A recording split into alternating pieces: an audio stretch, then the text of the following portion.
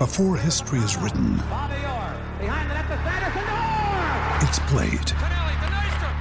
Before it's frozen in time, it's fought one shift at a time. Before it's etched in silver, it's carved in ice. What happens next will last forever. The Stanley Cup Final on ABC and ESPN Plus begins Saturday. Deck maintenance isn't fun.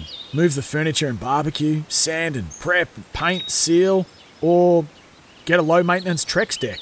The only colour fade you'll have to deal with is watching the sunset. Trex, the world's #1 decking brand. We're getting an All Whites announcement on Tuesday at 8 o'clock or 8:30 in the morning, and be interested to see what that squad looks like for Danny Hay as he gets ready to prepare a team to take on Peru and Iran in the next international window. Joining us to talk about that and a few other things is former All White goalkeeper Jacob Spoonley. G'day, Jacob. How are you? I'm good, Ricardo, mate. How you going? Yeah, not too bad. Have we interrupted your round? Are you out on the course? No, I'm heading back in, mate. We've made great time. The golf was average, but the scenery was awesome. Oh, well, that's good, mate. That's good. And of course, the 19th hole's always the best one. Exactly, mate. You know it too well. Yeah, indeed, mate. So the Phoenix, the season is done. A little bit of a surprise for me. I know the TAB had them as outsiders, but I mean, you know, it was a Western United team they'd beaten 3 times this season. I thought it'd be rinse and repeat, and we'd be talking about a home and away semi-final against Melbourne City. Yeah, exactly, Ricardo. I did see that come out, and there was a bit of noise made about that throughout the course of the week. The Phoenix obviously considered as quite considerable underdogs, I think, and I don't know if that was to attract interest in betting or if it was a reflection on how those who make the odds think that the game was going to go. But what we saw from the Phoenix is a team that was willing to battle over the course of the 90 minutes. They didn't give up. And I think, by and all, we saw a really good example of finals football and a great introduction to the final series for 2022. I think the real key thing was that we were able to call upon depth. It's almost as if they parachuted into Ufuk Tale's lap, the returnees, the likes of Josh Sotirio and Gary Hooper, along with Clayton Lewis, formed a bit of a spine for this Wellington Phoenix team over the course of the 90. And it was great to see them being able to roll charges off the bench to go into those last minutes to really try and push for an equaliser. And I think Jamie Young has probably produced one of the moments of the season so far with that fantastic save. Yeah, I mean, I didn't write them off, but I was suggested to Ian Smith when I talked to him last week that it was a bit Dad's Army, that Western United team. You know, there was a lot of guys who've got a lot of years under the belt. I think it's the oldest average team in the league as well, and I wondered how they would cope given the length of the season and things. But it was the experience of Jamie Young that ended up paying off for them. Yeah, it did. And I tend to agree with your comments there, Ricardo. And they were founded in a form and a trend that we saw from this Western United team basically in the back half of the season. They started so well, recreating that Arsenal team from the early 90s and putting together a streak of 1-0 wins. But if you look at their form going into the finals, they not only had the worst form of anyone in the top 6, but they'd only won 3 games since early March, and 2 of those were against cellar dwellers Brisbane Roar and Perth Glory. So you had to really query how they were going to fare, particularly as they had lost Nikolai Topor-Stanley. Diamante obviously had been out for a while, and then Josh Risdon only just scratched his way onto the bench. So it was a very settled 11 from John Aloisi, and he was without some of those key resources. But what I think we saw is a man who was really focused at the helm of Western United, very calm and considered, and gave confidence to his players. And we saw that play out on the field as he gave minutes to players that hadn't had much over the course of the season, particularly youngsters, and allowed them basically to see out the game with only the finest of margins it turned out to be. Yeah, it was pretty tight, all right, mate. What did you make of the decision to start Gary Hooper, given he's been out for so long? Because it felt like, I mean, I know Josh Sotorio's had an injury recently, but I felt like without Ben Waine, maybe the Phoenix lacked a little bit of pace to get him behind at times. I think that's probably the way in which this played out, Ricardo. I think we wanted to see Ufuk Tale revert to the system that had been so beneficial for this Wellington Phoenix side.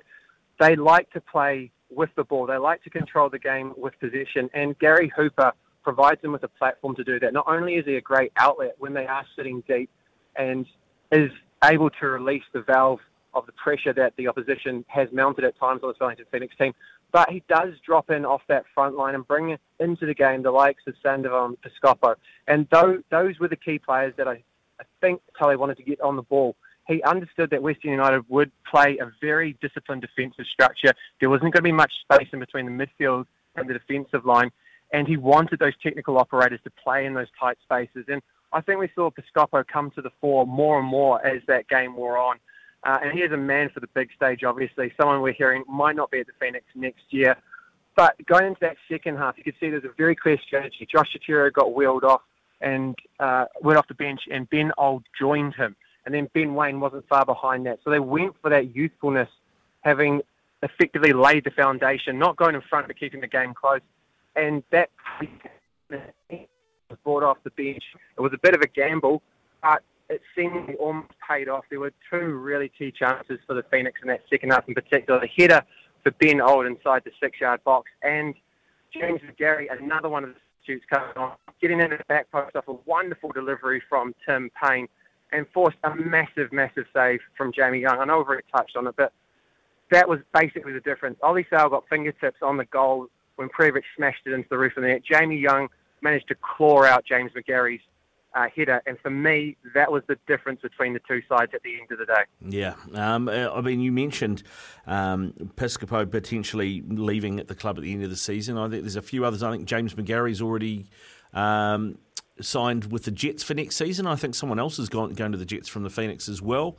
And you do have to wonder how much longer the Phoenix can also keep hold of Ufuk Talay, because you would imagine that Steve Corica's job might be in trouble, and if there's one team that Ufuk Talay would love to coach, it would be Sydney FC. I think you're right, and it was interesting. The merry-go-round of managers is always a key one, because that kind of sets the trend for where people end up going.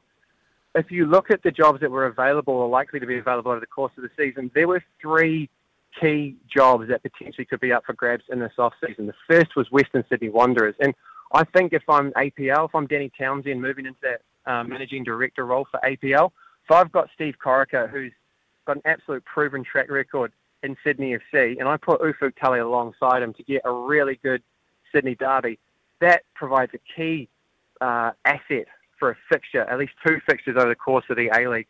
So I actually think that Talay might have had an eye on that job. That obviously went to Mark Rudan.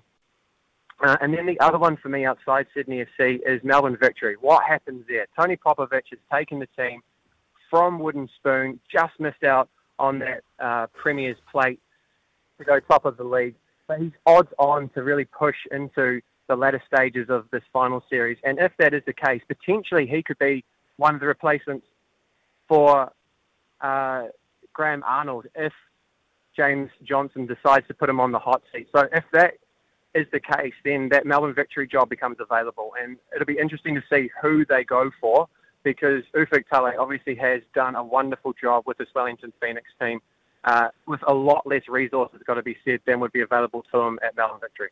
Or MacArthur, for that matter, because they'll be looking for a coach next season as well, and they're certainly not short of cash. Yeah, it's an interesting one, MacArthur. Yeah, they're really well resourced. They do throw a lot of money at their recruitment of players, but the infrastructure isn't there at the moment. The academy system that Ufuk Talay has done such a wonderful job of not necessarily directly cultivating, but definitely managing the movement from the academy into the first team. So I don't want to sound disrespectful, but I don't think that holds as much currency as a job with the likes of Western Sydney Wanderers or Sydney FC, or even Melbourne Victory for that matter. All right, mate. Well, let's switch our focus now. We had the FA Cup final this morning, Liverpool versus Chelsea. These two teams also played out a draw. Who won that, Ricardo? In the League Cup final. In the League Cup final, it was and it went the same way, didn't it? It was a draw at the end of normal time, a draw at the end of extra time, and it went to penalties yet again. Ladies and gentlemen, if you're listening, Ricardo is really avoiding the fact of giving any sort of credit to Jurgen Klopp and the red side of Liverpool. This was a battle as it was in the League Cup. Ricardo, we're 2 of 4 trophies down now, mate. We're not odds on for the quadruple, but we're every chance to get at least 3 out of 4, in which case you're going to have a very sour lonely existence in the off-season, mate, wondering what's going to happen. Is Ten Hag going to come in and turn the ship around, or are you going to have to sit there and look at us with the trophies for the season? It was a great game, Ricardo. I think, obviously, 0-0, a lot happened, but not much went on in terms of the score sheet. And there was some really key moments there where it could have gone either way, including the penalty shootout, went into sudden death, and the tension was exactly what you'd expect of an FA Cup final. Yeah, it was. Came down to kicks, of course, and both sides missed a couple, mate, but got there in the end. And for Thomas Tuchel now, that's 3 cup finals in a row that he's lost. It is, and that's the same sort of narrative that was built out the back of Jurgen Klopp when he was at Borussia Dortmund and in the early stages of his Liverpool tenure. So, look, I think you've got to recognise that it's 99% of the job to get to the cup final, and then it really can go a number of ways on the day. So he's doing a pretty good job of steering Chelsea in the right direction, and I think he'll have impressed how he's managed this team over the course of the season with the turbulence off the field and his new bosses and the likes of, I can't remember his name, but they own the LA Dodgers, and I think they'll be rather happy with what they've seen from the man at the helm. Yeah, Tom Boehly, I think the guy's name is. It can be some interesting changes happening at Chelsea, I think, in the off-season when that goes through, because reportedly running at about £900,000 loss, and I can't remember if it was a week or a month, and that was just being topped up by Roman Abramovich all the time. So they might need to cut their cloth a little bit, mate. One thing that did come out of this, well, a couple of things that came out of this final was Mo Salah with a groin tear, 33rd minute, he was off, and then Virgil van Dijk didn't come out for extra time either. I think it's a hamstring for him. So the race will now be on to be fit for 2 weeks' time in that Champions League final.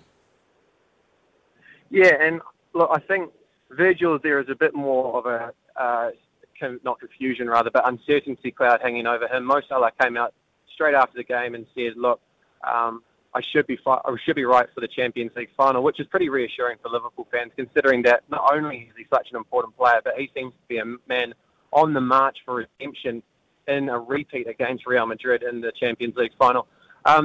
So wait and see what happens with Virgil van Dijk. I think, setting aside the Champions League for a moment, it should have a substantial impact on the run-in for the Premier League.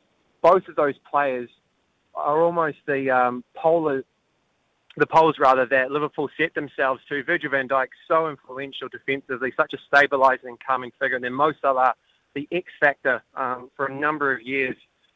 So really, it'll be up to Liverpool and up to Klopp to try and manage the cup hangover and get these last 2 games out of the way, get maximum points and keep the pressure on Manchester City. And it's got to be said, with their superior goal difference and the ability to put a 3-point buffer in place tomorrow morning, this is in the hands of Pep's men.